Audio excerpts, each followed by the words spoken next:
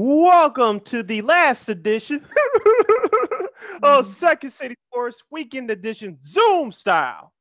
Zoom style. Along with Miss Lakina McGee, I am Cindy Brown. You can follow yours truly on the Twitter and the IG at CK80. Once again, it's CK80. That's SIDKID80. That's SIDKID80. You can follow me at Keena McGee on the Twitter and at Keena_McGee on the IG. You can follow the show Second City Sports on YouTube at War Media. Once again, at WARR Media. Videos drop every Monday and Friday. Once again, videos drop every Monday and Friday on YouTube. You can follow the show at War on Anchor. We're available on all podcast platforms as WARR on Anchor. And you can follow weareregalradio.com, WEAREGAL radio.com. I'm slipping today. I think I got the address correct, didn't I? Yeah, you did. Yeah. Good. WARR Media. Yeah, you got it. Yeah. WAR Media. You can follow on all social media platforms on Facebook, Twitter, Instagram, and YouTube. Excuse me. That's at WAR Media, Facebook, Twitter, Instagram, and YouTube. And you can follow us there. Thank you very much in advance for your support. Like, share, subscribe, and tell your friends. And we have very definite opinions. We have a major show announcement coming at you guys later on in the program, so stay tuned for that.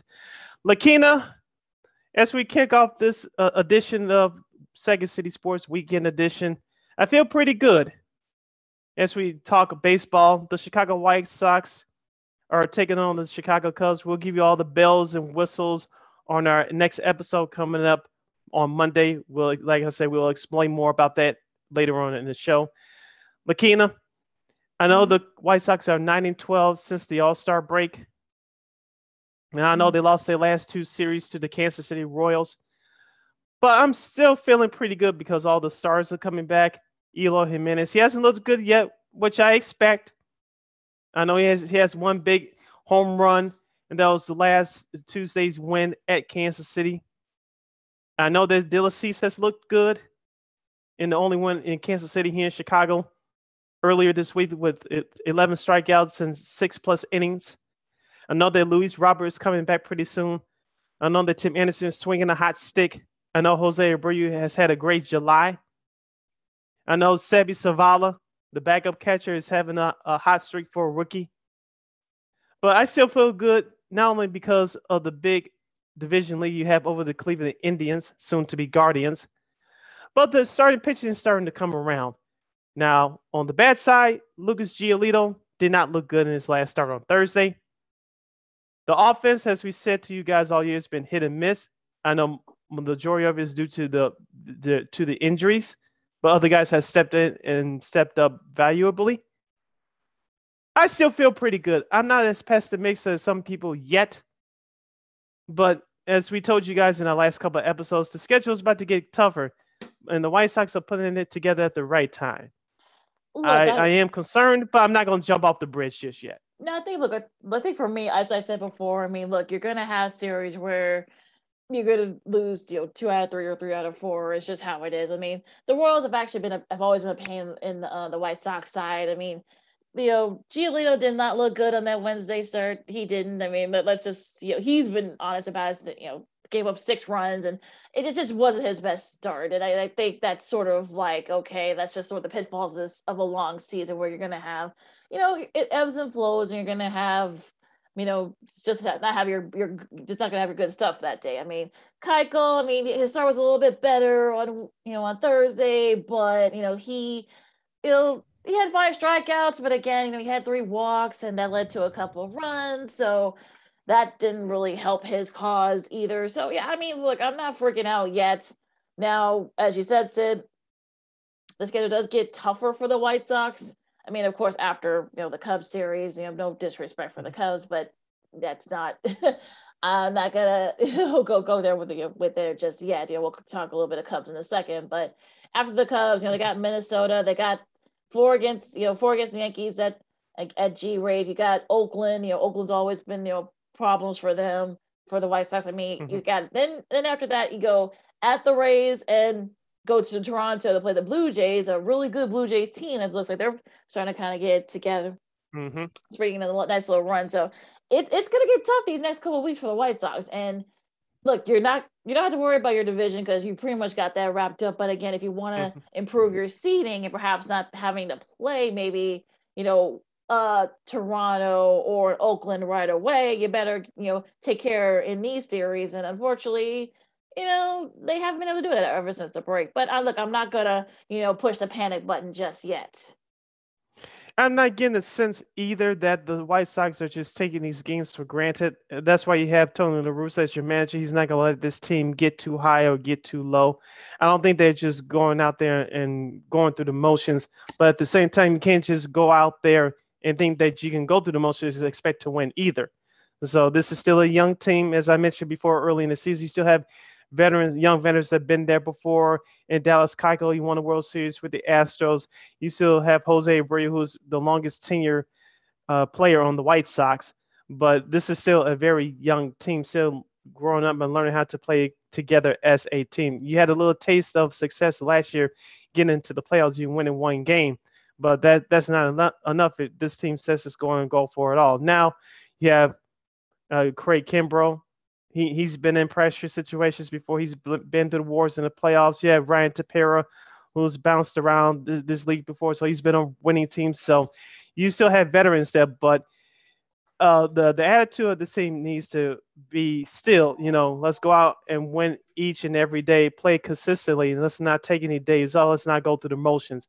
I do not sense that right now. Like you say, it's going through a tough stretch, but they got to turn it around fast, because after this Cubs series, you mentioned Minnesota, even though they're down, they can still put a foot in your behind. So, and after that, it gets tough. You have that Yankees series, of course, the Thursday game in Iowa before you have a day off to come back here and then play the Yankees to wrap up that series next weekend at Sox Park. And then you got 3 at Tampa Bay. And, they just picked up Nelson Cruz, your nemesis from Minnesota. So that's not going to be an easy series. And so, as we said in the last couple episodes, looking in playoff mode is now. This is the month of August. We're in the 6th day as of this recording of August. We just begin this month. These are the dog days of summer, and every team goes through it, whether you winning or you losing. So for the White Sox, if you want to be taken seriously, this is playoff baseball, and it starts right now. Well, and like you said, Sid, I think the good news is that everybody is coming back. I mean, it's going to take Eloy a couple weeks to kind of get back into that Eloy mode that we know and love.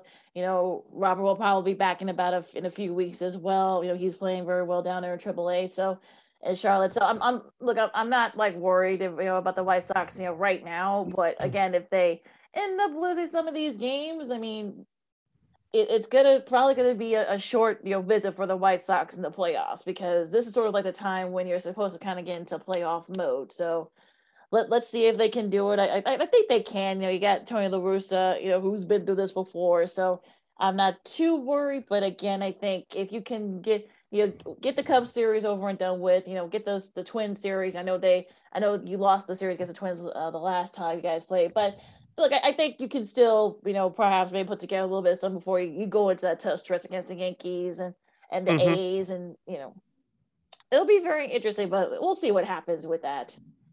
Yeah, you just need to pile up the wins and play with some consistency. That's the goal from here on out. All right, so I know you haven't watched a lot of Cubs baseball, and I don't blame you, because a lot of the most of the players it's mostly AAA guys. It's basically Hendricks and Arrieta, and I know now Hayward's out with a bruised index finger, so he's on the IL for the next 10 days. It's mostly, unfortunately, it's mostly like minor league guys at this point. They lost 2 out of 3 against the Rockies. Of course they got the White Sox. And I think at this point, it's going to be a tough one for Cubs fans as they finish out the season. Of course, you got Milwaukee and Miami.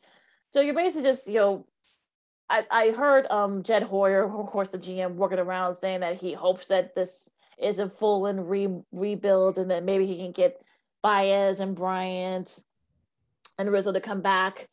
But again, that's a discussion for at the end of the season. But yeah, I mean, all I can really say about the Cubs is just, maybe try to finish strong and see if, because as I said before, you're not going to be able to sell a long rebuild to Cubs fans And as I said before, unfortunately, that's going to be sort of the thing where you're going to, you got, especially now that the Ricketts family have voted on, to get Wrigley, sort of the stuff around Wrigley. So that's going to be money coming in, and revenue. So you're not going to be able to, like I said, by this time next year, you're not going to be able to sell a rebuild to the fans, because you're gonna have to sort of just sit there and just say, okay, you know what, we got the money now. We can perhaps maybe get a free agent, maybe get one of the three guys that we just mentioned to come back. So I don't know. What do you think?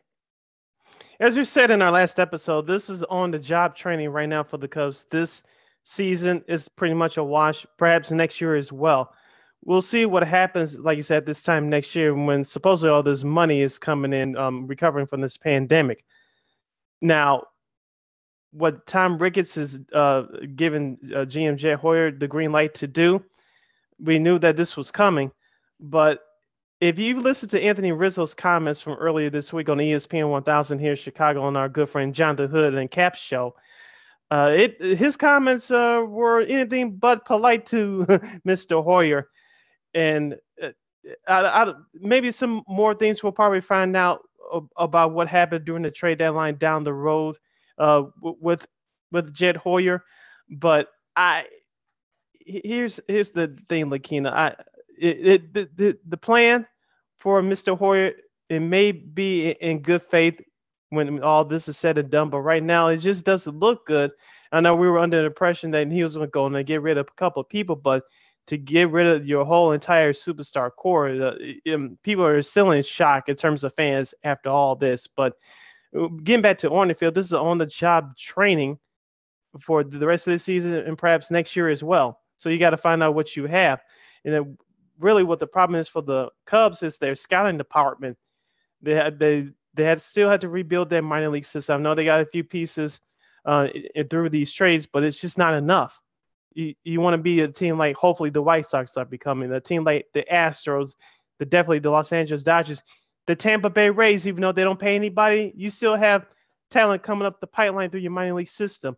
I know that should be the goal of the Cubs right now. You worry about them winning in the major league level, and rightfully so, but you can't do that unless you have talent throughout your single A, double A, and triple A affiliates.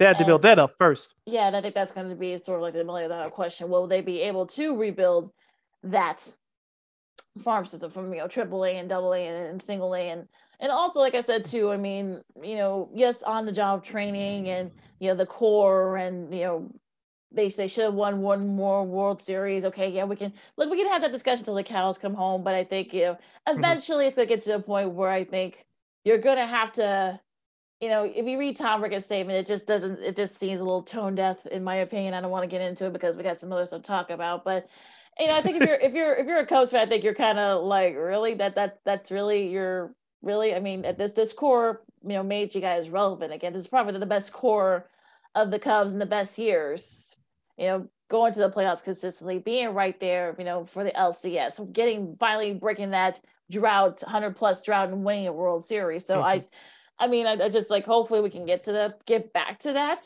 again. Like I said, you're not going to, no more than 2 years, not going to be able to sell it. Because if they do struggle next year, if they don't at least try to turn the corner, people are going to stop going to Wrigley. And I think that's the one thing that I'm sure the Ricketts family does not want. You saw them when they first bought the team back in 2011, 2012, and the first part of 2013. That did happen. Yes, it did. So it wasn't that long ago. Yeah. So and I hope Tom remembers that. So you better hope that by this time next year, they're at least trying to turn the corner, at least say, okay, you know what, we've got some prospects, we got some good players coming up. Maybe we can get a free agent signing or two, and just maybe we can be there in contention, because I'm sure the Central, no one's going to run away from the Central. We're not going to see a dynasty in the Central, so that division ebbs and flows too. So hopefully by next year they can at least turn the corner, because if not, people are not going to show up to Wrigley, and I think that's something that the Cubs front office and the Cubs ownership, they do not want. You're listening to the weekend edition of Second City Sports along with Lakina McGee and Cindy Brown as we talk Major League Baseball. Lakina, what was your best and or worst moment from the rest of the baseball world this past week? Well, the former Cubs core, they're all doing well for their respective new teams. I mean, I think Rizzo, I think he's the first Yankee to that's where it's saying that to homer in his first few games with the Yankees and his debut with the team. So that's great, and they've won 3 in a row as of this. They've won 8 of their last 10 as of this recording. So they're starting to turn the corner a little bit. Baez with the Mets. Now, unfortunately, the Mets have not on the flip side, losing 3 of their last 10. So it's getting a little close in that NL East, but we'll get to that in a second. Also, too, Chris Bryant's been doing pretty well, keeping the Giants, up at the top of the NL West. Keeping the Dodgers, they've had their struggles too at bay. So I think for me is really sort of like the former Cubs, doing well and contributing to their new teams. Going along with you, Lakina, the Anaheim Angels, they take care of the Rangers this week.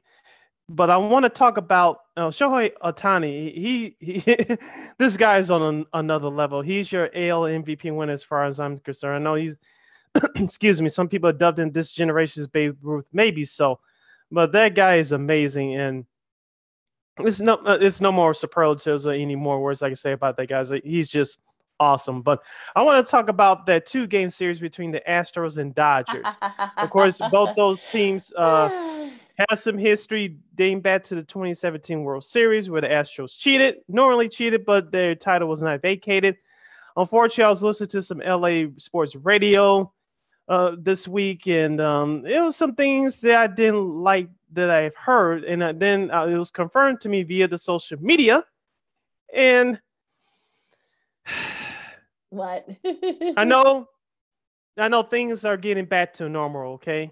Even with the shenanigans that's trying to pop up again, but I'm not going down that rabbit hole. I'm keeping it with sports. Fans, it is a privilege, not a right. It is a privilege, not a right. One more again, as the kids would say. It is a privilege, not a right, to attend these games, okay? I know we're happy to be back in the stadiums. I know we're happy to cheer on for our teams, but you do not, I repeat, do not have a right to act a fool. Some of the things I saw and heard every time the Astros player fouled the ball into the stands, some Dodgers fans threw it over the protective netting and threw it on the field of play. That's not helping your team. That's hurting your team. And then you got some Dodgers fans fighting with some Astro fans, and you got other Dodgers fans fighting with other Dodgers fans, especially with kids watching. And you wonder why some, not all, but some of our young people are confused and acting now because they're looking at some of you adults supposed to be role models. So you acted like 5-year-olds. Stop it. Yeah, I heard some of the. Yeah, I saw some of that stuff, and I was just like, really, like, like it's like really. I mean, people always say that, that adults act like children and like adults. So unfortunately, in this case, all the adults were acting like children, and it is just unfortunate that it's kind of like, okay, people want to act like idiots, and look, I know there's no love lost between the two. I know that the Dodgers fans booed the Astros. Okay, fine, I get it. You felt like, but when you take it too far, it goes excessive. That's what I have a problem with. Yeah, it's not to interrupt. Yeah, not to interrupt you, Lakina. I know this is Cubs Sox weekend here in Chicago. I know there's a Beltway series to the Dodgers and Angels. We'll preview the rest of the weekend series in just a moment, but I know it's a fun rivalry. Going back to Cubs Sox, I know it's a fun rivalry. I like to have fun just like everybody else, but let's keep it fun. Let's not act stupid. No fighting, please. Well, there's always going to be a couple of fights, unfortunately, and that's just how it is. But, like I said before, I mean, it was a good series. They split the 2-game series. The Astros won the first one, the Dodgers won the second one. So, maybe a World Series preview again. We'll see. But, I just find it, interesting that, and not hilarious, but just, you just shake your head at some of the antics that happened, outside the field. But it is what it is. So people are going to be acting stupid, and we may be on the break again of don't want to go there, but we might be on lockdown in some form again. So y'all better stop before you get put in timeout again. Just saying. All right, so some of the weekend series that we have coming up, of course, besides Cubs and White Sox, you got the Mets and the Phillies. And look, that's going to be very interesting because the Mets are now, as of this recording, only a half game up on the Phillies in the AL East, and NL East, I should say. So, that should be a fun series there. Seattle and New York, they're finishing up their series. Tampa Bay and Baltimore, Boston and Toronto. Like I said, Toronto has big series. That's huge because Toronto's won 8 of their last 10 and have won 3 in a row. So it's coming back to now playing in Toronto. I think you could definitely feel the energy and the excitement from that young team. The pitchers have been playing better. Berrios has had another good outing a couple of days ago. They're hitting, of course, quickly, Ken. No, just let me finish this. But the hitting has been really solid, so that should be a really good series with Boston and Toronto. Yeah, did you catch Toronto's re-home opener last Friday? Yeah, that was really cool. Yeah, and shout out to the Toronto Gay Men's Choir who did the national anthem, both national anthems. I know they beat the Kansas City Royals. If I know we're not from Canada, I don't know if you traveled to Canada before, Lakina. I haven't. Hopefully, I'll get to do that before we check up out of here. But if you didn't get emotional after that, you got issues. I'll leave it at that. It was well done by the Toronto Blue Jays organization. I know there's some restriction. There's still some restrictions, like you said, in Canada with some of the, you still gotta stay distant. You still gotta, I think they're not letting up full capacity. I think it's only like maybe about 2/3, half or 2/3 capacity from what I've read. Yeah, as of right now. Yeah. As of now, so. Still, a really beautiful moment. And I think you could feel like there's a new sense of energy now that they're home again. You can feel it. And their placement, it's like I said, they won 8 of their last 10 as of this recording, and they've been playing better even before that. So Toronto's starting to turn a corner. They could definitely, I don't know, they might be too far back to win the East. Look, if they can do well against the series with Boston, that could help a little bit and sort of chip away at that lead. But Toronto's been looking really good. Yeah, do you like their home run jacket? Well, everybody has every team has their quirks, right? Of course, you got the Miami University football team with a turnover chain. Now everyone's copying it. Now you got the jackets. I mean, I think it's fun. I mean, it makes baseball fun. I don't know if we'll be seeing any of that with either one of our Chicago teams, but they're it's fun. I mean, it gets baseball fun. And they're young, so of course they can do that. They can do that. I mean, they're young. They can do that kind of stuff, and they're winning. So it's always good, when that happens and you're winning. It makes it even sweeter. Facts. All right, go on. All right, Detroit and Cleveland in the AL Central. Then you got Pittsburgh and Cincy. You got another good one here. Washington and Atlanta. Atlanta's been playing very well too. I know Acuna's out, but a lot of their guys have stepped up. I mean, what do you think about Atlanta, Sid, real quick? Because I kind of feel like, when Acuna got hurt, everyone kind of left them for dead. And now, they swept the Cardinals. They've won 2 out of 2 against the Brewers early this, last weekend. Austin Riley's been playing very well. A lot of their young guys have been playing well too for the Braves. Yeah, the only thing that gives you hope if you're a Braves fan that's that there in the NL East and the New York Mets are struggling. I still don't trust Philadelphia. Their bullpen's terrible. The Miami Marlins are the Miami Marlins. The Washington Nationals, they sold off everybody. Yep. And real quick, shout out to Max Scherzer. We talked about the Houston LA series from earlier this week. Congrats to Max Scherzer. He had a 10 strikeout game in his Dodgers debut. I did watch most of that. That was a great performance. But getting back to the Braves, the only thing that gives you hope is that you're in the NL East, in the least division.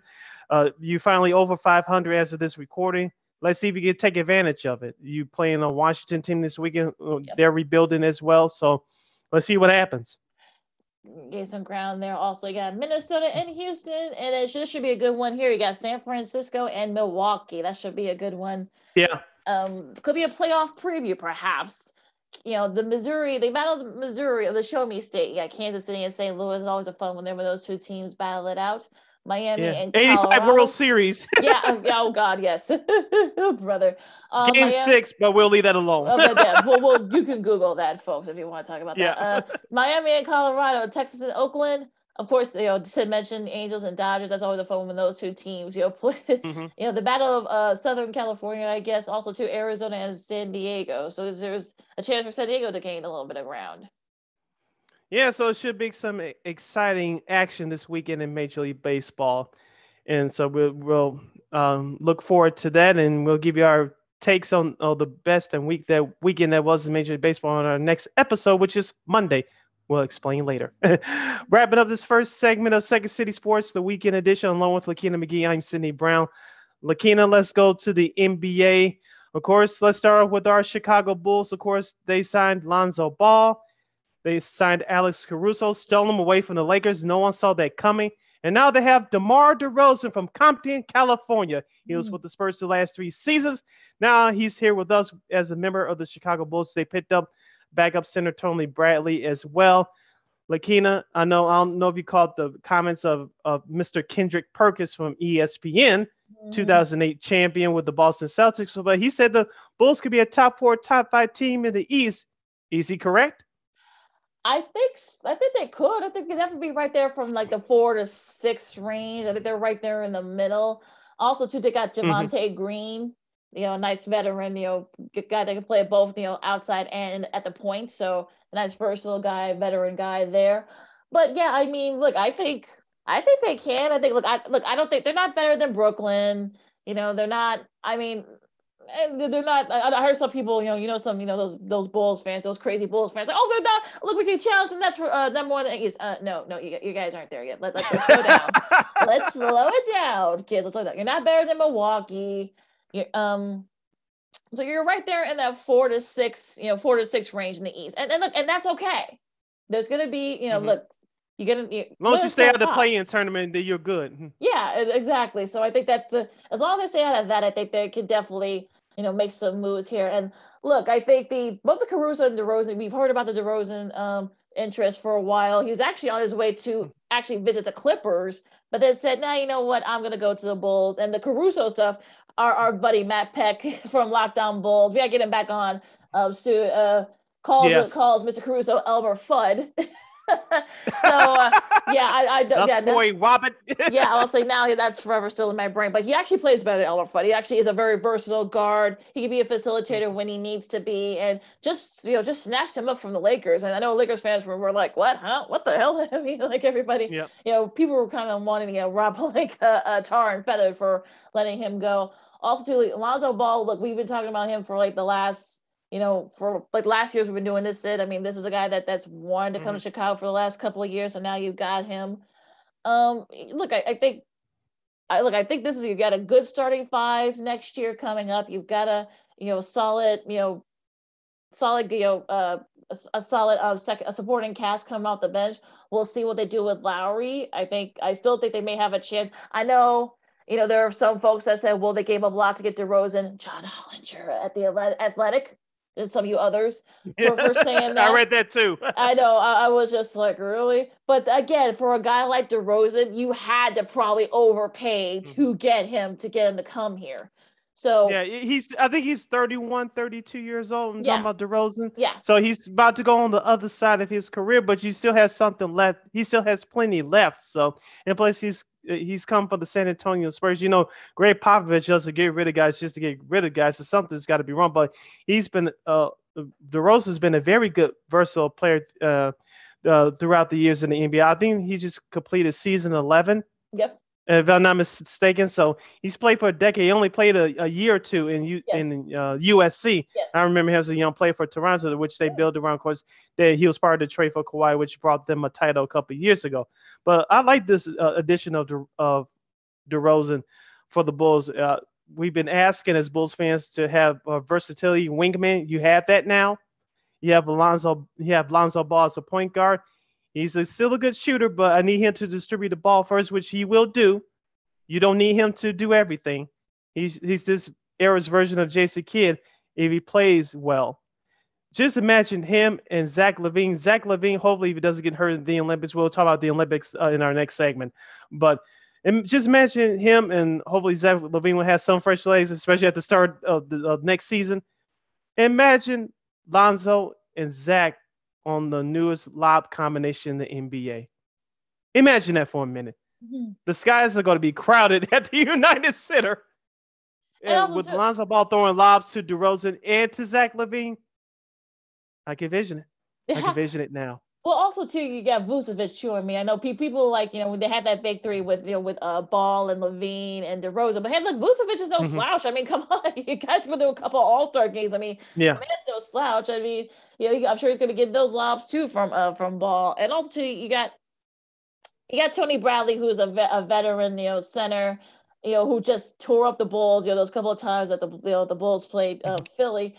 But I mean, and also too, you got Io, you got Patrick Williams. We'll see where will Kobe how he'll. I'm sure they're gonna find a way to fit him in once he gets back from surgery. So look, I think this guy, and they got the I forgot the guy that I keep forgetting Simonovic. I think that's his name is Simonovic, the guy that they drafted last year, who's going to be playing this year, and he and Io and P Will are playing in the summer league as we speak. So they're definitely getting some looks as well. So look, I think the Bulls can be right there for that 4 to 6 seed. Look, they're not at the top. They're not in the top 2 or 3 in the East yet, but I think they're right there in the 4 and 6. And look, they're not done.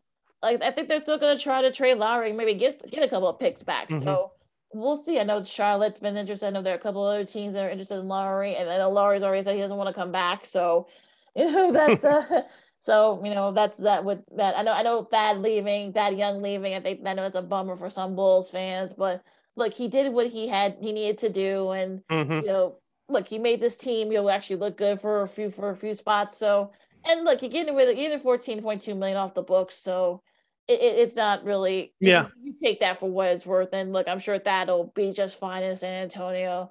But I think the sky's the limit for the Bulls. I really do believe it.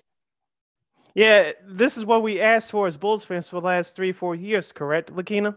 GM Mark Eversley. Yeah, GM Mark Eversley and team president Arturas Karnisovas. Yeah, they had a plan. Right now they're executing it. Now it's up to the players to go out and win games. The Bulls are going to have a target on their backs next season, and that's a good thing. Expectations are supposed to be high. Now, as you mentioned, are they as good as Brooklyn or now the defending champion Milwaukee Bucks? No. Are they better than Philly? Maybe. Let's see what happens if Philadelphia gets rid of Ben Simmons. I don't know if you heard the drama out of his camp this week. We'll get to that in a second. But are they better than Philadelphia as of right now? No. Are they better than the Knicks? We'll get to their moves in a second. But are they better than the Knicks? I think they may be on the even kill. Are they better than Boston? Hell yes. Are they better than Indiana, Charlotte? Although I think Charlotte's up on the rise. Are they better than those two teams I just mentioned, Indiana and Charlotte? Yes. They're better than Washington? Yes. Cleveland stinks. Detroit stinks. There's no reason if this team stays healthy that this franchise shouldn't be in the playoffs next year. Your goal is not to be number 7 through 10. Avoid the play-in tournament and stay basically injury-free. Now, another roster move that I wanted to talk about is when I heard the signing of Tony Bradley. I said to myself, gosh darn it, Daniel Theis is not coming back. I know. Maybe this management will. Yeah, I said maybe this management will surprise me and say Daniel Theis is coming back after we trade Lowry. Maybe, but the realist in me says Daniel Theis, unfortunately, is not coming back. No. I hope I'm wrong, but no. Usually when my intelligence of my brain is taken over, I'm usually right 99% of the time. No. I think Theis ended up going to, I believe. I know I was so bummed. It was just like, no, I wanted Theis to stay. God darn it. But, he ended up going to Houston and, 36 million for 4 years. I mean, that you couldn't really, the Bulls weren't going to be able to match that. And we were warned. Yeah. And so I was like, God, darn it. But look, at least, look, we still have Troy Brown Jr. He was really good too when, in that trade. So I'm not too worried. I'm sure he's going to find a way to fit him in there. And look, I think if you're a Bulls fan, you gotta be feeling encouraged. I know some Bulls fans are saying, "Well, we gave up a lot to get to DeRozan." Look, AK's not done, and as our buddy Big Dave Watson would say, we gotta get him back on too. Let AK and Eversley cook. Let them cook, and they've been cooking so far, and they're not done. I believe you that they're not done. Like I said, this new management team has a plan. They're executing it right now. It's up to the players to go out and win ball games. And now, before we break for our first segment, looking at other signings from around the league, the Knicks are looking good. They brought back our guy, Derrick Rose. I think it was on a 2 or 3 year deal. I know they picked up Evan Fournier. I know he struggled with the Boston Celtics after that trade with Orlando last year, but he's going to help them out. And I believe they resigned Julius Randle as well. Mm-hmm. Now, can they be a top 4, top 5 team? Perhaps. I know it was a little bit of they did it with a little smoke and mirrors last year, and props to former Bulls ex head coach Tom Thibodeau. But pressure's going to be on them too to do it again. Yeah, Looks like they have a better roster. And I'm not saying they're going to win 50 games and take over the East. I'm not going there just yet. I'm not saying the Bulls-Knicks rivalry is back. Not yet. But they're in the same position as the Chicago Bulls. They might have just a slightly better roster at this point. But like you said, going back to the Bulls, this new management team is not done. Yeah, I think they're kind of in an even spot. I believe, with the Knicks. I'm talking about the Bulls. I think they're kind of like right there, sort of like in an even center here. But look, we'll see what happens, and gonna be interesting too. Patty Mills, he's going to the Nets. I mean, that's going to help Brooklyn. That's going to help that move tremendously, because the guard play last year, especially when Kyrie got hurt, was just atrocious. Mm-hmm. So I think that's a really nice pickup for the Nets. It's a move the Nets had to make. And the Lakers with their AARP. I mean, my thing is, when we talk about don't tell LeBron that. We talk about the Westbrook trade. They got Carmelo Anthony. Mm-hmm. I mean, it's just like, are there going to be enough basketballs? That's going to be my thing with the Lakers. Are there going to be enough basketballs for everybody? Because it's just like there's just so many parts, and I'm just afraid that you got to make sure that they're healthy, and it's basically championship or bust for the Lakers. You got LeBron, AD, and it's just like it's gonna be chaotic, and you better hope that none of those guys get hurt, because I think that's gonna be a big problem for the Lakers. It's basically championship or bust for them. Yeah, a couple of things on the Lakers. I know they re-signed our Chicago's very own Talen Horton-Tucker. Mm-hmm. But I think they're going to miss Caruso a lot, because he was a fan favorite. He brought the energy off the bench, not in terms of scoring, but in terms of defense as well. That's what Bulls fans better expect from Mr. Caruso starting next season. But can they still do a sign and trade with Dennis Schroeder? And I know there was rumors out there that he was supposed to be traded to Sacramento for Buddy Hield, because the Lakers still need some outside shooting. Right now, they don't have it.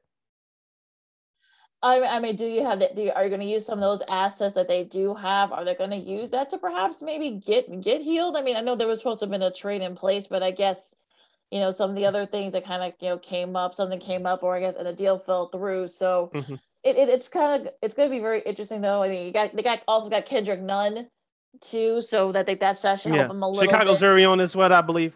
Yes, too. So it's going to be interesting. A lot of depth there. And look, you got Steph Curry and Trae on both signing $200 million plus $200+ million contracts. I think that's that's good for them. They're getting their pay. Blake Griffin's coming back to the Nets. I think that should definitely help them, because I think he seems a lot more comfortable there. No doubt. Let's see what else. What else sort of signing that kind of got your radar going? Like I said, the Evan Fournier signing for the Knicks, they gives them a little bit of versatility, especially outside shooting, which they struggled with last year. You have a great post play with Julius Randle, who won NBA Most Improved Player award. You still have the versatility of Derrick Rose coming off the bench, but Evan Fournier gives you shooting that the Knicks team needs. He spreads the floor, and then makes the defenders respect him, and opens it up for your other 4 teammates on the floor at the same time. So that was a great pickup for the New York Knicks. I am in agreement. I'm just looking to see what's more. Of course, Dwight Howard's returning to the Lakers. That's what I was saying. That is there going to be enough basketballs for everybody? But you don't need Dwight Howard to score. You saw that a couple of years ago when they won the title. He was there. I know it was some games in some series that he didn't play when they won the title last year, but he's only there to relieve LeBron, perhaps AD for minutes. He's going to be their version of JaVale McGee. I don't need you to score 20 points and grab 20 rebounds. I need you to play 10, 12 minutes. Give me my 4 to 6 points. Give me my 8 to 10 rebounds. That's it. Yeah, also Ariza too. Shot too. Yeah, also Ariza too. He's back for league minimum, so Just it's a very interesting sort of trades and free agency in the NBA. Of course, Kyle Lowry going to Miami. Our girl Lana is ecstatic with that move. She is. I think the Heat looks like they've made some moves. They probably aren't done either. So it's definitely I think NBA free agency is definitely going to be. Especially now that you're going to have a full off season, actual off season now. These guys, some of the guys that were, that got hurt, can heal up, and the guys that were banged up, they can now be able to, come back and perhaps maybe be ready for the season with a full season. So I don't know. I mean, it's going to be very interesting, no doubt about that. Yeah. Segment number 1 of the weekend edition of Second City Sports is in the books. Stay tuned for more sports and more fun as Second City Sports continues with the NFL is back. Lakina has her Olympic update, and we have a story or two from the sports media world, and we have a major announcement regarding this show. I'm Sid, that's Lakina. You're listening to Second City Sports. Welcome back to the second half of the weekend edition of Second City Sports Zoom Style. Zoom Style. Along with Miss Lakina McGee, I am Sydney Brown. You can follow yours truly on the Twitter and the IG at CK80. Once again, at CK80. That's SIDKID80. SIDKID80. You can follow me at Keena McGee on the Twitter and at Keena_McGee on the IG. Lakina, let's kick off the second segment with football. We'll talk about college on our future shows because they're not too far from starting from around the corner. The NFL is back. Thursday, it kicked off the 2021 preseason. Of course, last year we did not have a preseason due to the pandemic. This year we have 3 preseason games for all NFL teams because we have 17 regular season games this season. Thursday night saw the Dallas Cowboys lose to the Pittsburgh Steelers by the score of 16-3. Gary Gilbert for the Cowboys had 9 of 13 passing for 104 yards. Rico Dowdle. I can repeat this guy's name. He had 8 carries for 43 yards. We told you that the superstars wouldn't play. And Chase Claypool for Pittsburgh, the rookie wide receiver now in his second year, had 3 catches for 62 yards. Lakina, a couple of things I noticed from watching that game on Thursday. I watched the highlights. Some defensive players have weird numbers, not traditionally in the 90s or the upper 80s. And number 2, it's just nice to see football back. It'll be the rest of the preseason for the rest of the league kicks off next weekend. Lakina, as we said before, you didn't see any of the superstars play. And number 2, it was nice just to see football back on my television again. Yeah, I mean, it's sort of interesting. You got a chance to see some of the sort of the first round picks or the NFL, the draft picks play. You saw Najee Harris. You saw a little bit of Mason Rudolph and Garrett Gilbert. I mean, the Dak's hurt, so of course you were going to see him. I think Claypool, has a couple of nice catches. And look, I think I only watched maybe one series because I was turning back and forth, so I was just like, whatever. I didn't only watch from some of the pro football, the Hall of Famers. They usually have them in the booth. That's that's usually a tune in for. Micah Parsons. I mean, that's going to be a guy that is gonna, he recovered a fumble, so I think that's going to be sort of the thing where. A lot's expected from him. So their first round pick, the Cowboys' first round pick, so a lot's expected of him. I mean, look, we'll see. I mean, look, you didn't see Zeke, you didn't see Dak, you didn't see Big Ben, you didn't see Juju Smith-Schuster. I mean, look, a lot of, you weren't going to see those guys play. So, look, this is sort of for the draft picks to get some reps, and also too for the guys that are kind of on the borderline of whether or not to make the roster. Those guys, getting them a chance to play, which look, I think that's what the preseason is for. I mean, you get to see the starters for a little bit, but this preseason is more to kind of showcase those guys, the guys I mentioned before, the draft picks, the later draft picks, the guys that are kind of on the borderline. So that's what preseason is for, basically. And we'll see some wasted footage coming up this Tuesday on HBO as they start their new season of Hard Knocks, which they are following the Dallas Cowboys this year. Going back to Micah Parsons, Lakina, We talked about this before we started recording. You're going to see some players wearing some quote unquote weird non-football traditional numbers, position numbers. He's wearing number 11 for the Dallas Cowboys. On the field, he does look good. I think he's going to help restore that Cowboys defense, which failed them a year ago, even before Dak's injury. But Mr. Parsons is wearing number 11. It's going to be weird to see defensive players. Your lineman is going to wear number 2 and your defensive end number 11, and your wide receiver wearing number 79. I know the NFL allowed that this offseason, one of the many rule changes. Yeah, it's just going to be weird to see, but we just got to get used to it. Well, yeah, but that's the number he wore in college when he was at Penn State, so it's not weird. But yeah, I think they did sort of like do away with that rule because I thought the rule was sort of silly that only quarterbacks can wear a number no more than like 16 or 17 or something like that. And now they've gotten rid of that rule, so you are going to be seeing running backs wear like 38 or something, or like we get 79 or something, or you're going to have. I don't think you're going to see quarterbacks doing that. I think they're just going to stick with like the position guys, but. I mean, I think he looked really good from the highlights I saw. I mean, and like I said before, I mean, this is more for the veteran guys. I mean, we're going to see the top guys, and like this is what preseason is for. We'll see that once the Bears kick off their preseason next week against Buffalo. We'll get to Buffalo in a second, but some big news there with their quarterback. But I mean, I know some people say preseason a waste. Mike Florio on Pro Football Talk said, "Oh, it's such a glorified." Oh, this is a glorified exhibition. Look, this is what preseason is for those guys outside the stars, outside of even the first round picks, the middle round picks. Like I said, the guys that are kind of like, near the tail end of the 53 man. So this is what preseason is for. And look, they didn't have any last year. So that's why a lot of those guys didn't feel like they were being evaluated fairly. But now that we got a full season, we only got 3 preseasons, which is preseason games, which is more than enough to, get your synopsis of what's going on with the players that you're looking out for.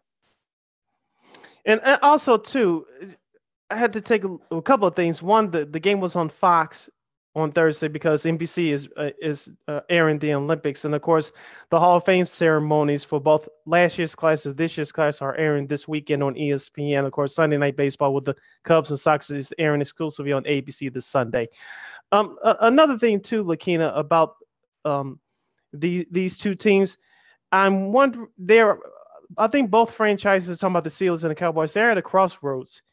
And if you're Pittsburgh, this is Big Ben's last year. And, they got embarrassed at home last year in the wild card game against Cleveland. Dallas, of course, everybody's job and their mom is dependent on the health of Dak Prescott, who finally got his money. I want to ask you, which team, without giving your prediction, official prediction away for the season, but who has which team between those two teams has a better chance at long-term success this year, Pittsburgh or Dallas? Oh boy, that's a tough one. But it is. I'll say because of the division that they're in, because it's a little easier for them. I think it's easier for this team to win their division. I'm going to say the Cowboys because I think the NFC East is still very winnable in my opinion. As for the Steelers, I mean, you're dealing with Cleveland, you're dealing with Baltimore. It's going to be tough for them to win that division. So if I had to choose between those two, and you are making me, I'm probably going to say the Cowboys, just because of their division. I think they have a better chance to win the NFC East than the Steelers will win the AFC North. I had to agree with you. Dallas has a better chance only because they're on paper, but of course your quarterback has to stay healthy, and your defense has to be at least top 15 because they weren't last year, even before Dak got hurt. Yeah, so it's going to be very interesting, though. So like I said, we'll get into it when we go into our divisional previews, which should be a lot of fun. But yeah, like I said, I think we'll see how Dak's arm is. I think he's still recovering, he's still rehabbing. They're saying that maybe by the 3rd preseason game he should be back at practice. But again, I don't know. We'll see what happens. It's just. At this point, I think it's just crazy to think that maybe it will be the Cowboys, or maybe the Steelers maybe somehow surprises everybody and ends up winning the AFC North. I don't know, but that's just crazy how football works sometimes. But let's talk a little bit about the Pro Football Hall of Fame right quick. With both ceremonies for last year, of course, it was canceled due to COVID. It's going on in a couple of hours. I think for right now today. Also, they're gonna have on Sunday. It's gonna be they're gonna have a full slate there with Peyton Manning and Charles Woods and John Lynch being the leading that group. All the speeches are gonna be like only 6.5 minutes, which is gonna be, I know it's gonna be tough for some of them because that for they can take a half hour or more. Say, yeah, I mean, look, that's Ray Lewis. I know 45 minutes almost, like 45 minutes. His speech was. I think that's one of the reasons why they brought in that rule. I mean, it's gonna be interesting how they're gonna do that when if someone does go over 6.5 minutes. Are they gonna do like the Oscars where they just drown them out with the music? Are they gonna do like they do with the Gong Show? Have like somebody whoever. I'm not done. Yeah, I'll say maybe have like the light. Yeah, or do like they did on the Gong Show. Remember the Gong Show years ago when they started doing the whole like sweeping. Boom. They're like, I'll say, oh gosh, but look, you know what? I'm looking forward. Up. I know, like get off the stage. I'm really excited to see how some. Do like Showtime the Apollo. Yeah. Oh God. Oh Lord. Who's gonna wear that costume though? Who are you gonna get to wear that costume though? That's gonna be the thing. Like, to the left, all to the left. You have to drag them out, but yeah, it's going to be very interesting. But look, I'm looking forward to see some of the speeches. Jimbo Covert, of course, the O lineman for the Bears. I'm so happy for him. He finally got in. Get Jay Hildenberg in there. Yeah, please. I mean, but the two of them were really great. When that O line for the Bears. I'm looking forward to see, of course, Peyton's speeches. I mean, hopefully, I don't know how you're gonna do 6.5 minutes with Peyton. It takes him that long to get one of the stories off the ground. So that's good. Well, no, it's true. I mean, he's a very smart. And also his bust. Like he said that they use a lot of glue for his head and his neck. So he said that his bust is gonna be that he's a whole lot of clay. But I'm sure Woodson's speech is gonna be very emotional. John Lynch too. Also Drew Pearson. I mean. This is a guy that has waited so long to get into the Hall of Fame. Also Alan Faneca too. I think I'm sure his speech is going to be really good too. I mean, I'm looking for Calvin Johnson. I'm sure he didn't think he would get in this quickly, but I saw his last game in Chicago in 2015. Yeah. So I was gonna see how the speech is. I know Jimmy Johnson. Who knew? I'll say you're right. I mean, look, Jimmy Johnson, Bill Cowher. I mean, I'm sure they're gonna be emotional in their speeches. Yeah, I'm looking forward to Jimmy Johnson's. Yeah, and also too, Jimmy Johnson's finally gonna get into the Ring of Honor for the Cowboys. What took so long? I mean, come on. But Jerry Jones, that's why. I know, but that's we won't get into that. I know Cowboys fans know how that feels, right. But I mean, what are you looking forward to this the Hall of Fame weekend? And then we get a double dose of Hall of Fame speeches. Yeah, like I said, you mentioned Jimbo Covert from the '85 Bears. That offensive line doesn't get enough credit. I know it was about the defense. I know it was about the head coach and Ditka. I know it was about the late Walter Payton at running back. But Jimbo Covert, who protected Dan Marino in college at University of Pittsburgh, it was Jimbo Covert. Yes, sir. And in the NFL, he did the same thing with all those quarterbacks that got in there with Doug Flutie, Jim McMahon, Steve Walsh. Not Steve Walsh. No. Steve Walsh. I'm not Googling Flutie? folks. Not Flutie? Yeah, well, Flutie, Flutie came in '86 when McMahon got hurt, but Mike Tomczak. Tomczak, yeah, that's what you're probably. It was Tomczak. It was another one. Oh, good grief! I'm not going to Google. I'm trying to get off of memory. Who was it? It's not Steve Walsh. It's killing killing me. Why? Walsh was later on, and it might have been right. Flutie. That's what I'm saying. It was in the '90s, but I think it was Flutie. Steve Fuller. Steve Fuller. Yeah, Steve Fuller. Yeah. I forgot about Steve Fuller. Yeah. So he had to protect those quarterbacks. So Jimbo Covert did a nice job, as I said before. Shout out to Tom Thayer. I don't know if he's going to be there or not, but I know he does the Bears radio for WBBM here in Chicago. Him and Jeff Joniak do a great job. Hopefully you get one of both of them on before the season starts. Shout out to the sports radio guys. But hopefully Jay Hildenberg, I've been saying this for the last 2 or 3 years. Like, I know I said it on when we were doing our radio show. Jay Hildenberg, get him in there. He doesn't get enough credit that he deserves. No, he doesn't. And also too, Tom Flores finally got his due. The first guy to win the Super Bowl as a player, and assistant coach, of course, won a couple as a head coach of the Oakland Raiders. So I think he's the first Hispanic coach as well. Yes, he was first coach of color. People forget that it wasn't Tony Dungy that was the first coach of color to win a Super Bowl as a head coach. It was Tom Flores. So I know he's also the first to do it. Yeah, Tony Dungy was the first African American head coach. Yes, yeah, but Mr. Flores was the first coach of color to do it. So let's make sure we get that straight. And, finally getting his due in the Hall of Fame. So yeah, so it's going to be very interesting to see who's going to get who's going to get thrown off the stage for going on too long. Ray Lewis, 45 minutes. To the left. I mean, look, I went to the bathroom. Look, I went to got myself together, cleaned up in my kitchen, and then he was still talking. Ray Lewis was. I'm like, well, good grief. I mean, you don't have to take your first grade teacher. I mean. Good Lord. And hopefully Troy Polamalu will be able to speak. I know he had, he got COVID, I think earlier, late last week. So hopefully he'll get the clearance to be able to do his speech. I know he's been waiting. I know he's a first ballot guy, but yeah, it's gonna be very. This should be a lot of fun. I know, especially with not being there last year because of COVID. You get double the speeches, so it should be fun this weekend. Yes, it should be.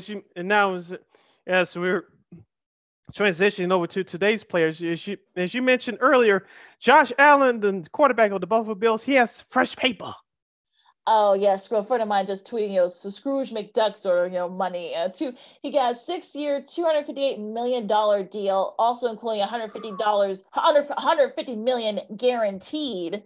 So he got his paper, and look, he's very deserving of this. I mean, look, there's a lot of expectations for Buffalo, not just for the AFC East, but also to the fact that Super Bowl aspirations. So they made some moves during the offseason. Like I said, we'll talk about that when we do our divisional previews. But I don't want to say a Super Bowl or bust for Buffalo, but definitely got to go further than they did in the playoffs last year. I mean, look, they lost to the Chiefs, so it was going to be it was going to be hard. It was a big. It was sort of a lot to them, not a lot of ask for them. Of course, had Chiefs be having everybody back, but look, I think he's very deserving. Josh Allen, as I'm talking about, of this contract.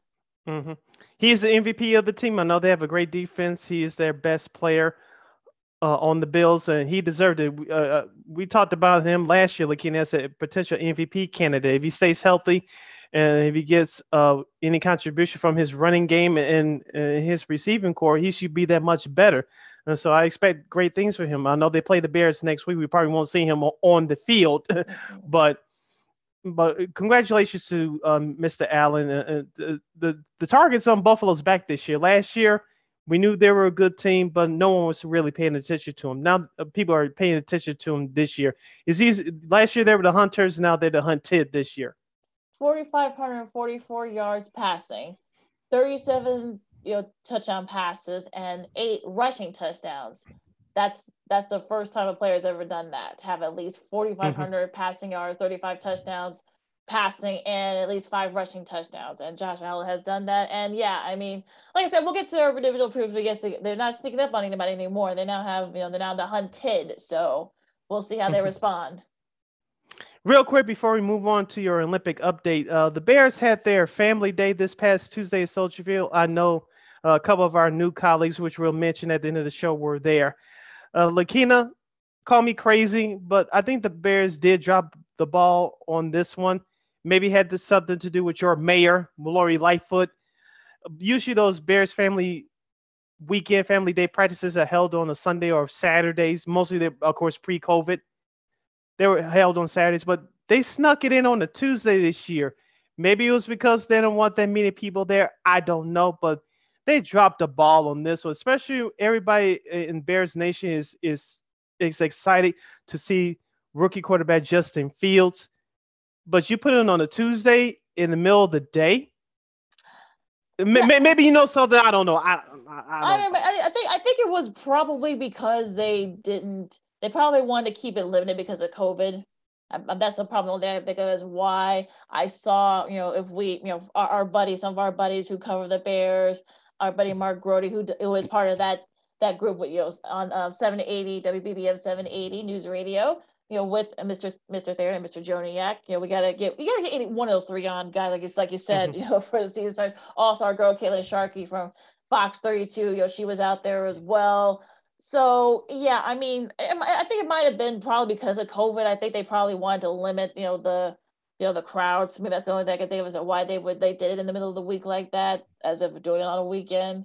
That's probably the only thing reason I can think of as to why they would do that. But Yeah, you know, I got I gotta say I gotta say them not doing it on this past Saturday and that past Sunday because of Lollapalooza. Lollapalooza. That's probably what it was. Yeah, I think they Which, probably was that. Yeah, to limit the we crowds. finally got Yeah. our answer now. Yeah, Yeah. yeah, we So finally got our that's answer. yeah. So I think for people saying, why would they do it? No, I think they wanted to limit the crowds because of COVID. They wanted to kind of let the Lollapalooza stuff die down a little bit.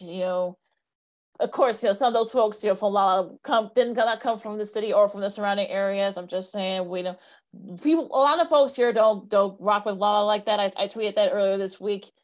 A lot of us don't do that. So for people they to say, might have the chance to do that anymore, but we'll see since the contract's up. Yeah, and also a lot of that was not under Mayor Lightfoot or Governor Pritzker's controls. I know some people want to blame them for no, it wasn't. They really didn't have a choice in the matter.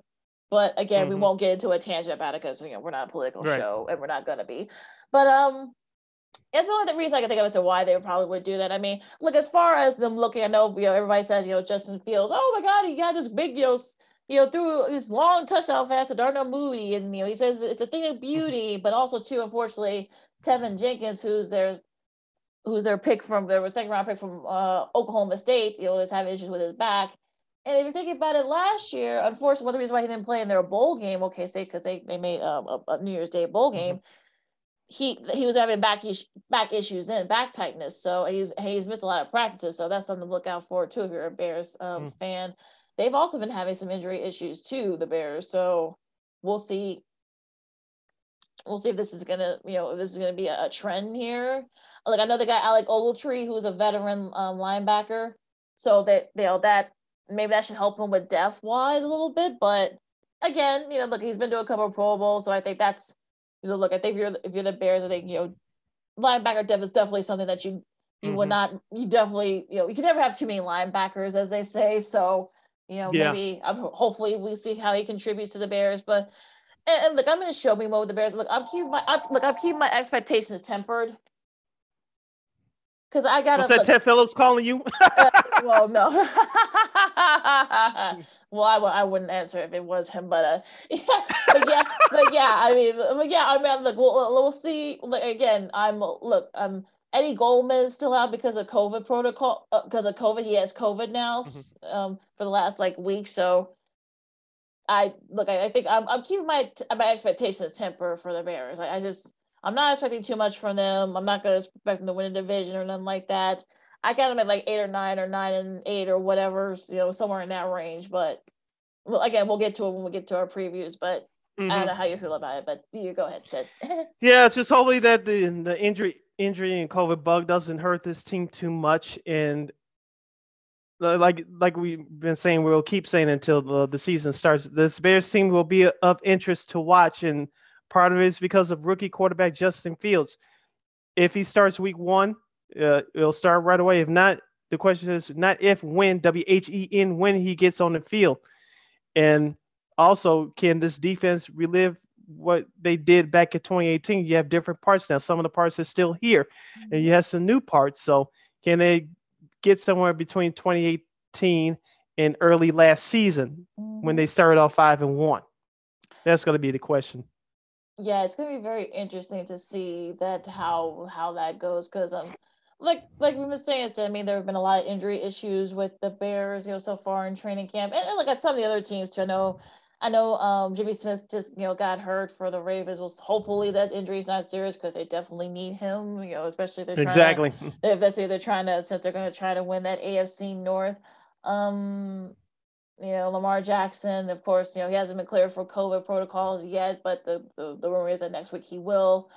A few other sort of notes. I mean, Quentin Nelson has the same injury that Carson Wentz has. I don't know if they're practicing on concrete over there at Colts camp, but he's going to be out sort of from the same time frame. We'll see. Again, if you're a Colts fan, you're hoping it's more the low end, 5 or 6 weeks, so that they can at least, Nelson and Wentz can at least be there for when the season starts.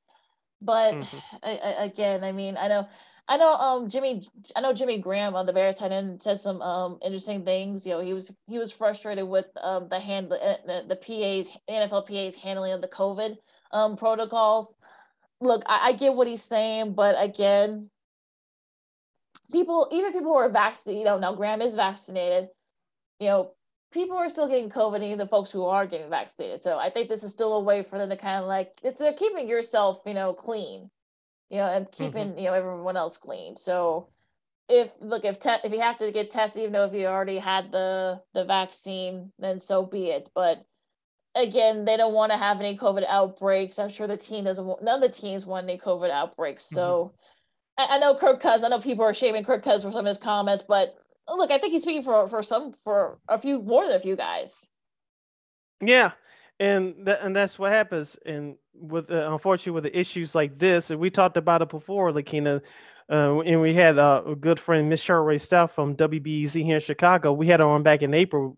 We all said that this could be a potential problem. Now, Matt Nagy was on the radio early Friday morning on ESPN 1000 with their morning show, Captain J Hood, and he was talking about they were quoting head coach Bruce Arians, the defending Tampa Bay Buccaneers, saying 92% of their roster should be vaccinated by the beginning of the season. I think he said the Bears should be between 85 and 92%. I think they had the 85% already, as we talked about in our last episode. So as we said before, like, we heard teams from Minnesota, Washington, that they're both their head coaches, Zimmer and Ron Rivera, they were both upset that many of their players have been vaccinated.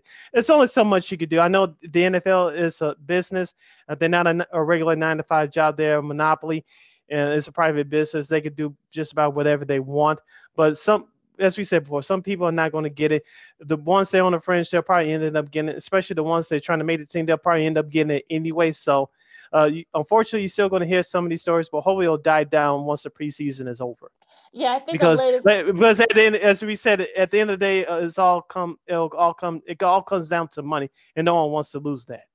And also, too, I think the latest number was that 90% of the NFL players and coaches and stuff have been vaccinated, or at least gotten at least one shot. So if you're the NFL, I think that's an encouraging sign. If you can get to like maybe 95 by the time the season starts, or maybe even close to 100.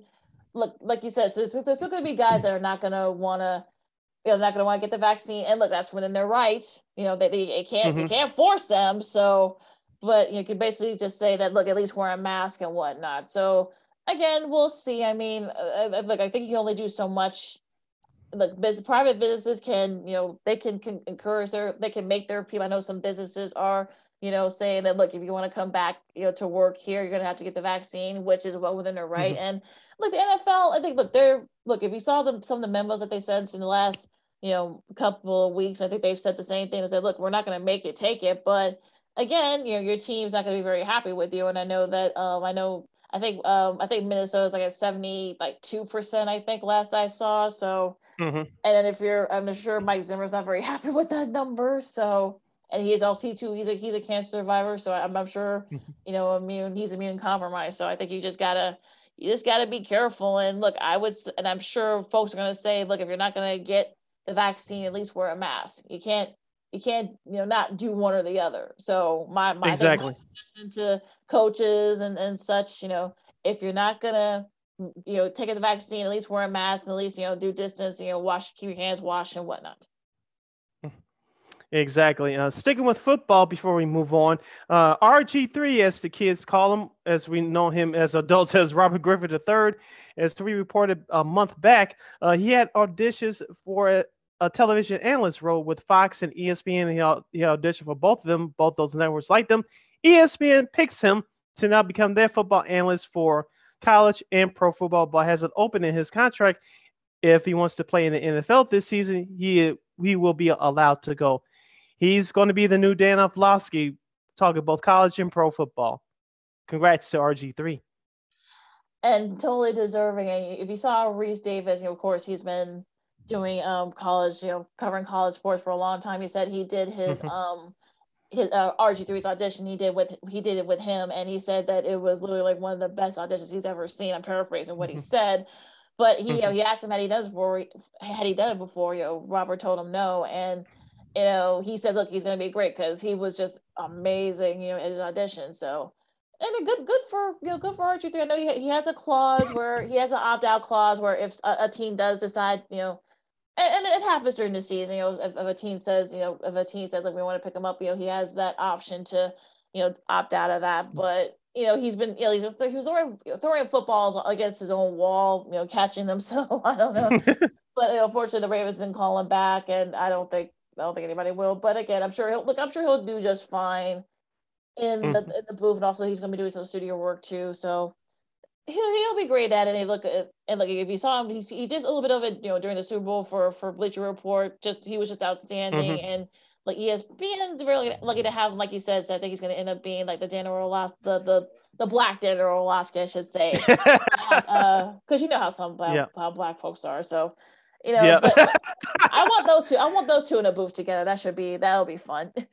I'm sure that hopefully some ESPN execs are talking about this right now. Have like a quarterback room podcast or a segment on Sports Room with both of them. That would be great. That'd be cool, right? I mean, that's if they do it, you heard it here first. Yeah, exactly. I want my credit. Yeah, you say he wants his royalties, folks, but yeah. So I think he's going to be really good at it. And hopefully Alex Smith lands somewhere. I think he'd be great. I know he wants to do it, so I'm sure hopefully he'll be you know, a great addition to one of the networks, maybe CBS or maybe even ESPN. You know, ESPN will find the room. So, you know, hopefully he's not too far behind signing with, you know, doing some studio and game work this year in NFL or college. Yeah, all right. You're listening to Second City Sports Weekend Edition along with Lakina McGee. I am Sydney Brown. As of this recording, Lakina, as we get into your Olympic update, the USA men's basketball team will play for gold against France. We'll give you our Cisco and Eba reviews of the gold medal game in our next episode on Monday. Lakina, as we start your Olympic update, let's talk about the men's basketball team. They defeated Australia going away in that second half. They scored 32 points in that third quarter, including a 20-0 run. I watched the majority of that game the other day. That first half was competitive, but it was terrible for the United States. They couldn't shoot the ball worth a lick. In the second half, they turned up their defense, and shots started to fall, especially from beyond the three-point range. Yeah, I mean, I got like the first part of it. The good news is that the gold medal game will actually be on. Of course, you know, the game will already already have happened by the time this is posted. But you know, I think they're good. I don't think there's any reason why the U.S. shouldn't win it. I think they're getting hot at the right time. I think they're starting to mesh, and I think they're kind of getting into a rhythm. So, and I think they want to win this gold medal because I'm sure they're hearing it from back home. I'm sure they've seen the social media where people are saying, "Oh, well, this team sucks," and blah blah blah. I mean, it would be a nice, it'd also be a nice way for Jerry Colangelo, who's kind of the architect of this sort of redeemed team, if you will, to have him go out on top with the gold medal. I still say there needs to be some changes made. Look, I love Pop, but this needs to be like, one and done for him, because I just don't think his style is going to work with you can tell kind of, Kevin Durant is not very comfortable playing this style. So it's some of the other players. That's why they brought in Keldon Johnson. Of course, he's one of his own guys from San Antonio. But again, we'll talk about that after on Monday after this is played. But yeah, so I think that look, they're not going to beat teams by 40, 50, 60, 70, 80 points anymore. That's not going to happen anymore. So as long as they it's not about style points. As long as they win, people should be okay with it. In your opinion, who's been the top three players for the U.S. Throughout this tournament? I would say KD, of course. Agree. Let's see who else. I know Draymond's been kind of he does some really silly things, and some thankfully in the semi against Argentina, Australia, I should say, he actually did get better, which is good. I'll say Zach. I think he looks older than 31. I'm just saying. Okay, I wouldn't tell him that in the room, but in the room with him, but I think Zach. I think Zach's been playing very well for them, and I would think. Yeah, I think Zach's been the third best player in my opinion during this run. I agree, and also who do I think is? I'll say Drew Holiday. I'll say Drew Holiday. I think he's been kind of like he's made some big defensive stops for them that kind of kept teams at bay. I think he's showing you why he's all defensive team. He was all defensive team the last couple of years, and And I think, look, he's been kind of like, and I actually commend him and Booker and Chris Middleton and also to Devin Booker, as I should say, the fact that they've been able to come back and actually contribute, literally just, from playing the finals to, contributing coming overseas, all the way to, to the other side of the world and actually contributing. You got to give those three guys props for doing that. So, but I think if I had to choose in no order, I would say KD, Zach, and Holiday. What about you? I was going to say Durant, Booker, and Zach LaVine. Those was my initial three. Okay. Booker's definitely in my like top 4 or 5. Mm-hmm. Yeah.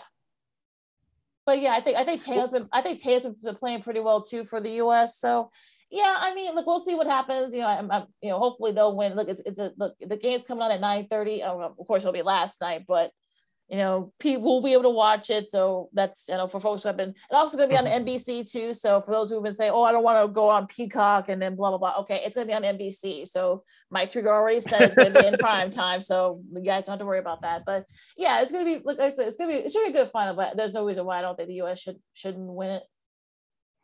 All right, what's been happening else with our U.S. athletes in the Olympics this past week as we wind down these Olympics? I wish I had the music in playing. Tokyo. I know. Maybe soon. Maybe we'll see. But yeah, look, Allison Felix winning her 10th medal in track with the 400 meters.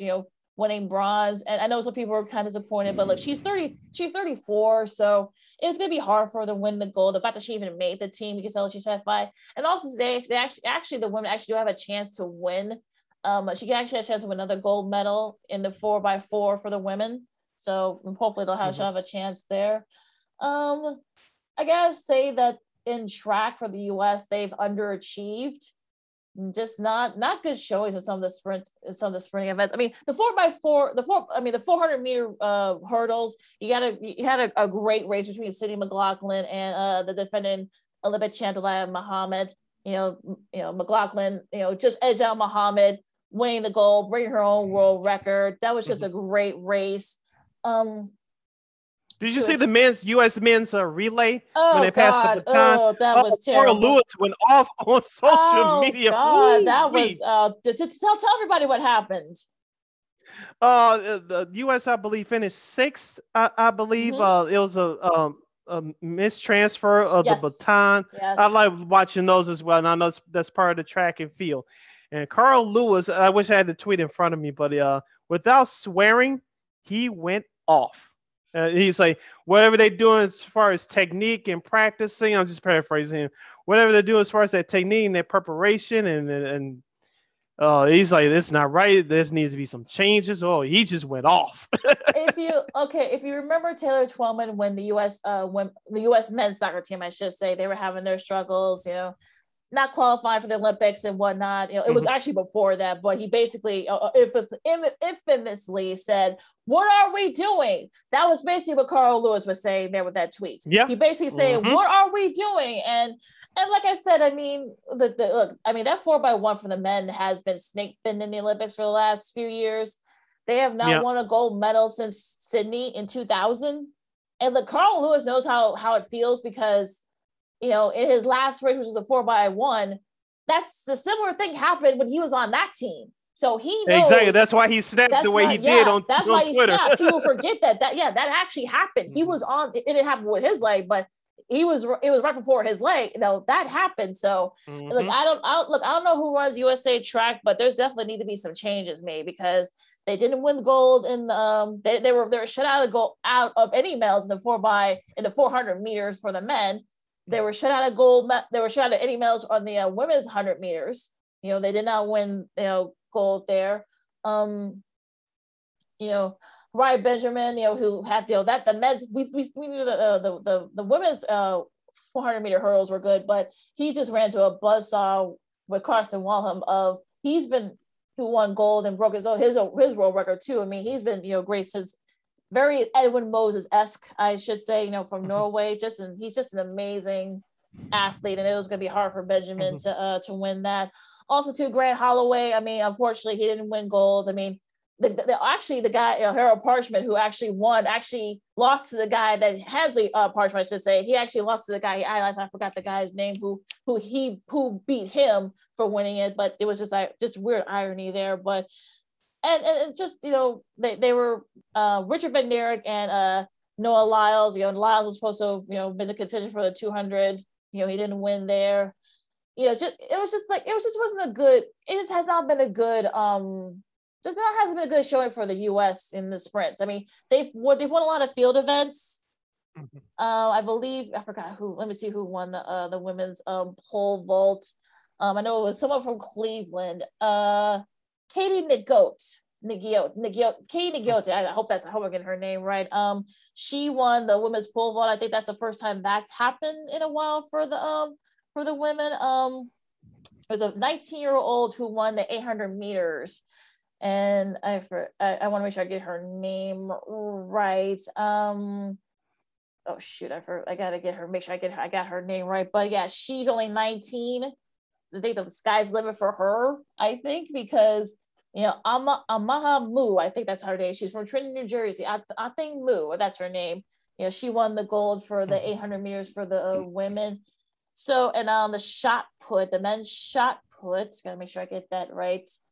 On the men's side, it was actually weird because the same order that won, Ryan Crouser won, breaking his own Olympic record. He won the last Olympics. Also, to Joe Kovacs, I should say, he won the silver, and Tom Walsh from New Zealand won the bronze. That's actually the same order that happened 5 years ago in the Rio Olympics. That's the first time it's ever happened in the Olympics where they get the exact same order. So it was just amazing. But yeah, thankfully they've been doing well. The U.S. has done well in the track and the field events, I should say, because on the track it has not been very good for the U.S.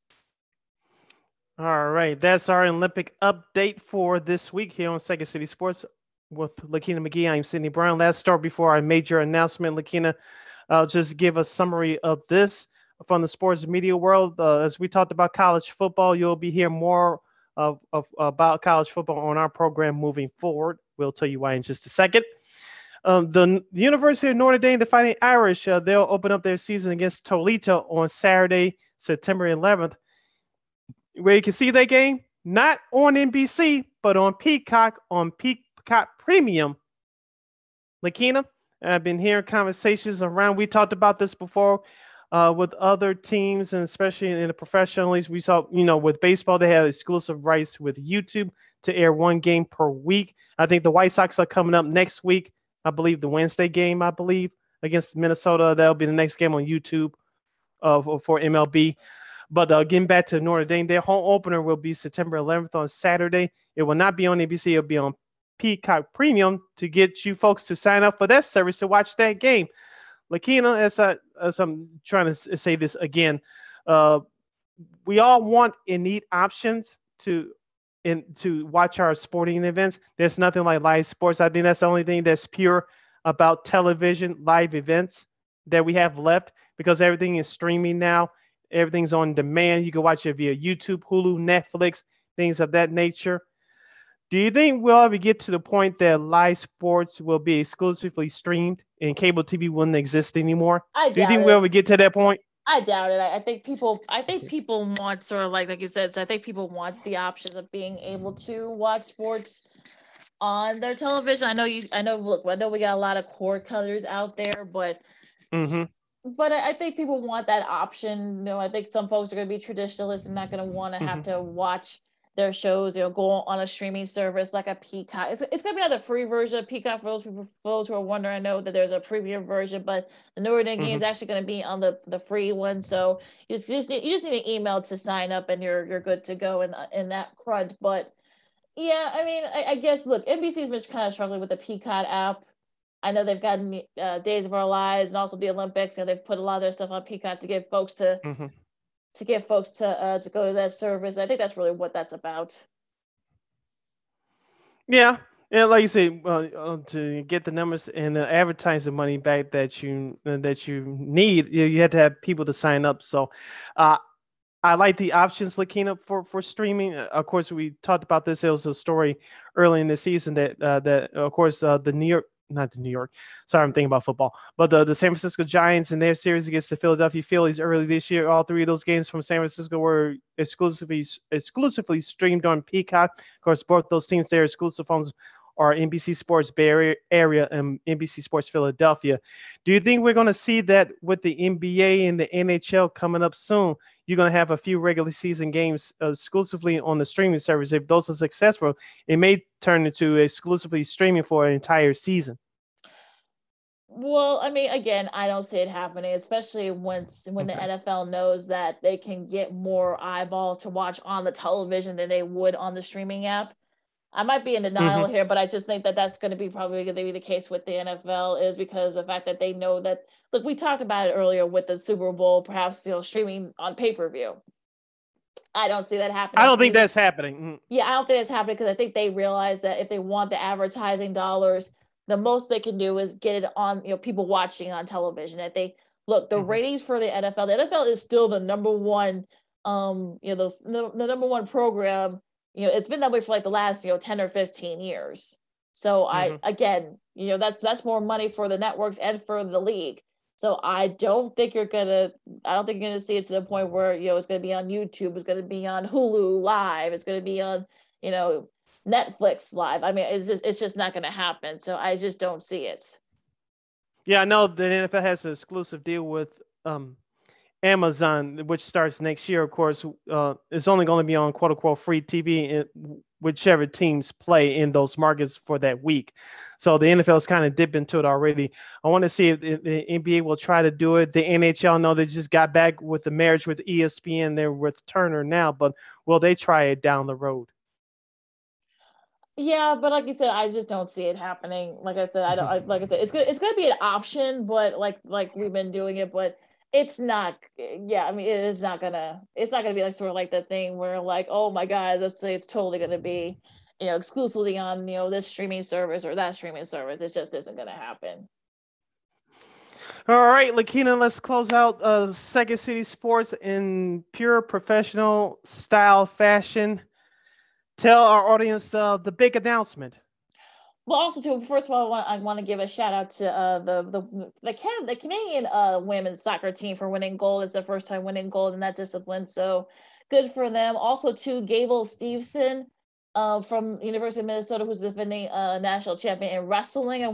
He won in his discipline. Also, too, the good news is he's still in college. He's only 21, but the $50,000 that you get free for participating in Olympics, and also the $200,000 that you get for winning gold, he's actually able to keep that money now. So with the new licensing fee agreements, he actually can now keep that $200,000. So to play however he wants. He actually wants to wrestle in WWE. He's getting a lot of love for Triple H and Ric Flair. Woo! So I know, look, if our guy Lamont's gonna be listening to this, he's gonna be a happy camper. But just want to give him a shout out too. So just want to make sure I give a shout out. But also to the big announcement. Well, we're still gonna be doing this, but we're actually gonna be doing it in live form now. We're gonna be live streaming live and in living color. Well, I don't know about living. Well, so living color, that might be a bit of a stretch. Might be a bit of a stretch, but we're gonna be on our new home. Actually, it's actually our second home, I guess. But we're gonna be on Sports Zone Chicago. Yep, it's a streaming service that's been around for a while. It's on YouTube, it's on Twitter, it's on Facebook. This is sort of like the sports, sports talk, to kind of give you an option in case if you want something different from the two main radio stations, sports radio stations, of course 670 The Score and ESPN. But look, we're still gonna give you some our thoughts. We're still gonna have great guests on, but we're just gonna be doing it in a different format. Actually, back to our regular roots, which is doing it live. We're doing it live, folks. We're doing it live. Yes, we actually talk about some breaking news as well, because before we had to kind of, I'm not gonna say tiptoe around it, but we couldn't do what we wanted to do in a way with pre-recording these episodes. Well, it's been great, Lakina. Shout out to Cal Means as well. As soon as I start getting shout outs, I'm gonna forget some people's names, of course. Dean Davis, all the folks at IMS, and of course all the people we worked with throughout the years. Thank them one and all as well. And so we're going back to live radio / podcasting, if you will. So whatever breaking news happens between 12 and 2 Chicago time, that's 1 to 3 p.m. Eastern, 11 a.m. to 1 p.m. Mountain Time, 10 a.m. to noon in the West Coast. And for those of you in Hawaii, figure out the math your damn selves. Just kidding. But we're doing it live every Monday and every Friday on Sports Zone Chicago. Find us on Facebook, Twitter, and Instagram, and on YouTube. Our shows will be live. Our shows will be saved immediately on YouTube at Sports Zone Chicago. Give them a follow. Yay. Subscribe to that channel. You'll if you missed anything, you can watch it immediately after our show goes off. So catch us live. You'll be able to ask us questions live. Yeah. We're not pre-recorded, so if you want to ask us questions, follow Sports Zone Chicago on Facebook. Follow us on Sports Zone Chicago on YouTube. You can communicate with us there as we do our show live. So that's be another great thing. And also, too, once football season gets started, every Friday is going to be a football Friday. Yes. We'll give you our NFL picks, and college football will be a premium as well. And also, too, we're going to give you a lot of that. And also, too, we're still going to be doing, you can catch the audio version also, too, on wearerealradio.com. We're still going to have the audio version. Those are going to be up in case you missed it, or in case you prefer we listen to the audio version, which I don't blame you. But and the various streaming platforms, on Spotify, Anchor, Google Play, wherever you get your podcast. So we're still going to have the audio versions up, but you can also watch us live, too. So, you got options. Yeah. Yes, you can communicate with us live as we do our show that's starting this Monday on Sports Zone Chicago. You can find Sports Zone Chicago on Facebook and Sports Zone Chicago on YouTube. Shout out to Maya Kai and Sean Sierra and the rest of the crew over there for giving us this great opportunity. All right. So with that said, you can follow me at Keenan McGee on the Twitter and at Keenan_McGee on the IG. You can follow yours truly, Sydney Brown, on the Twitter and the IG at CK80. Once again, at CK80. That's SIDKID80. SIDKID80. You can follow this podcast, Second City Sports. As we move to, Sports Zone Chicago. Follow Sports Zone Chicago on Facebook and follow Sports Zone Chicago on YouTube. And of course, as always, as Lakina says, you can follow the audio version. We'll follow WAR Media right here on YouTube at WAR Media. That's WAR Media right here on YouTube. You can find the audio version of Second City Sports still at WAR on Anchor. That's WARR on Anchor. We are available on all podcast platforms. You can go to our website, weareregalradio.com, for more details. And follow WAR Media on social media platforms such as Facebook, Twitter, Instagram, and YouTube at WAR Media. Once again, at WAR Media, Facebook, Twitter, Instagram, and YouTube. Thank you very much for your support, and join us on Sports Zone Chicago every Monday, every Friday from noon to 2 Central Standard Time on Sports Zone Chicago. You can watch it via their Facebook page or right here on YouTube at Sports Zone Chicago. Please, we need your support. Share, subscribe, and tell your friends. Just subscribe to Sports Zone Chicago on the various social media platforms. Follow them. Yes. You can tweet. You can tweet them. You can even ask us questions, or you can give your thoughts on the Facebook feed and also on the YouTube feed. So we're right there for you. Yes, for Lakina, I'm Sid. This has been Second City Sports. We will see you Monday live, local, and worldwide via the YouTube on Sports Zone Chicago from noon to 2 p.m. Chicago time on Sports Zone Chicago. It's Cub Sox weekend. Yours truly will be heading on his way to the Saturday game. We're not doing anything stupid. You Cubs and Sox fans better not do anything stupid either, or else I'm going to call you out on it. But other than that, have a great weekend. We'll see you Monday on Sports Zone Chicago right here on YouTube from noon to 2 p.m. live. Lakina? We're doing it live. Any other words? We're doing it live. Yes. So yeah, but look, like I said, the only difference is that we're gonna be doing it live. That's really which we were doing beforehand before we started doing it this way. So we're going back to our roots basically. So look, be good to each other, stay safe, and it's gonna be a little hot out there. So don't do anything stupid and if you're not gonna get vaccinated, wear your mask and stay safe out there and be good to each other. Still, we're doing it live, folks. This is the Second City Sports Zoom style for one last time, but we're gonna be doing it live. So make sure you guys come in and support our buddies, Sean and Maya, and some of the other shows that are on there too. So till then, we'll see you next week. Yeah, see you on Sports Zone Chicago right here on YouTube on Monday starting at noon Chicago time. Go Sox. Holla!